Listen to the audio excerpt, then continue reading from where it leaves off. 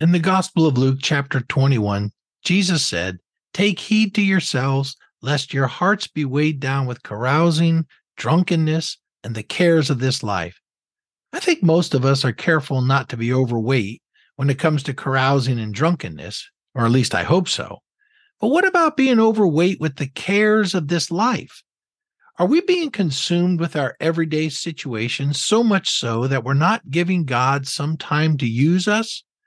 This is not just about being busy. This is about living our lives centered on us, our needs, and our desires. That is being overweight with the cares of this life. One of the best spiritual weight loss programs that has helped me lose this weight has been the exercise of regularly reading God's Word.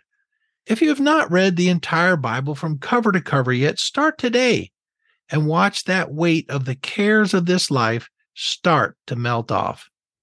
Have a great day. P.S. If you're enjoying these weekly podcasts, help me spread the word by sharing them with a friend or post the link on your social media page. Thanks.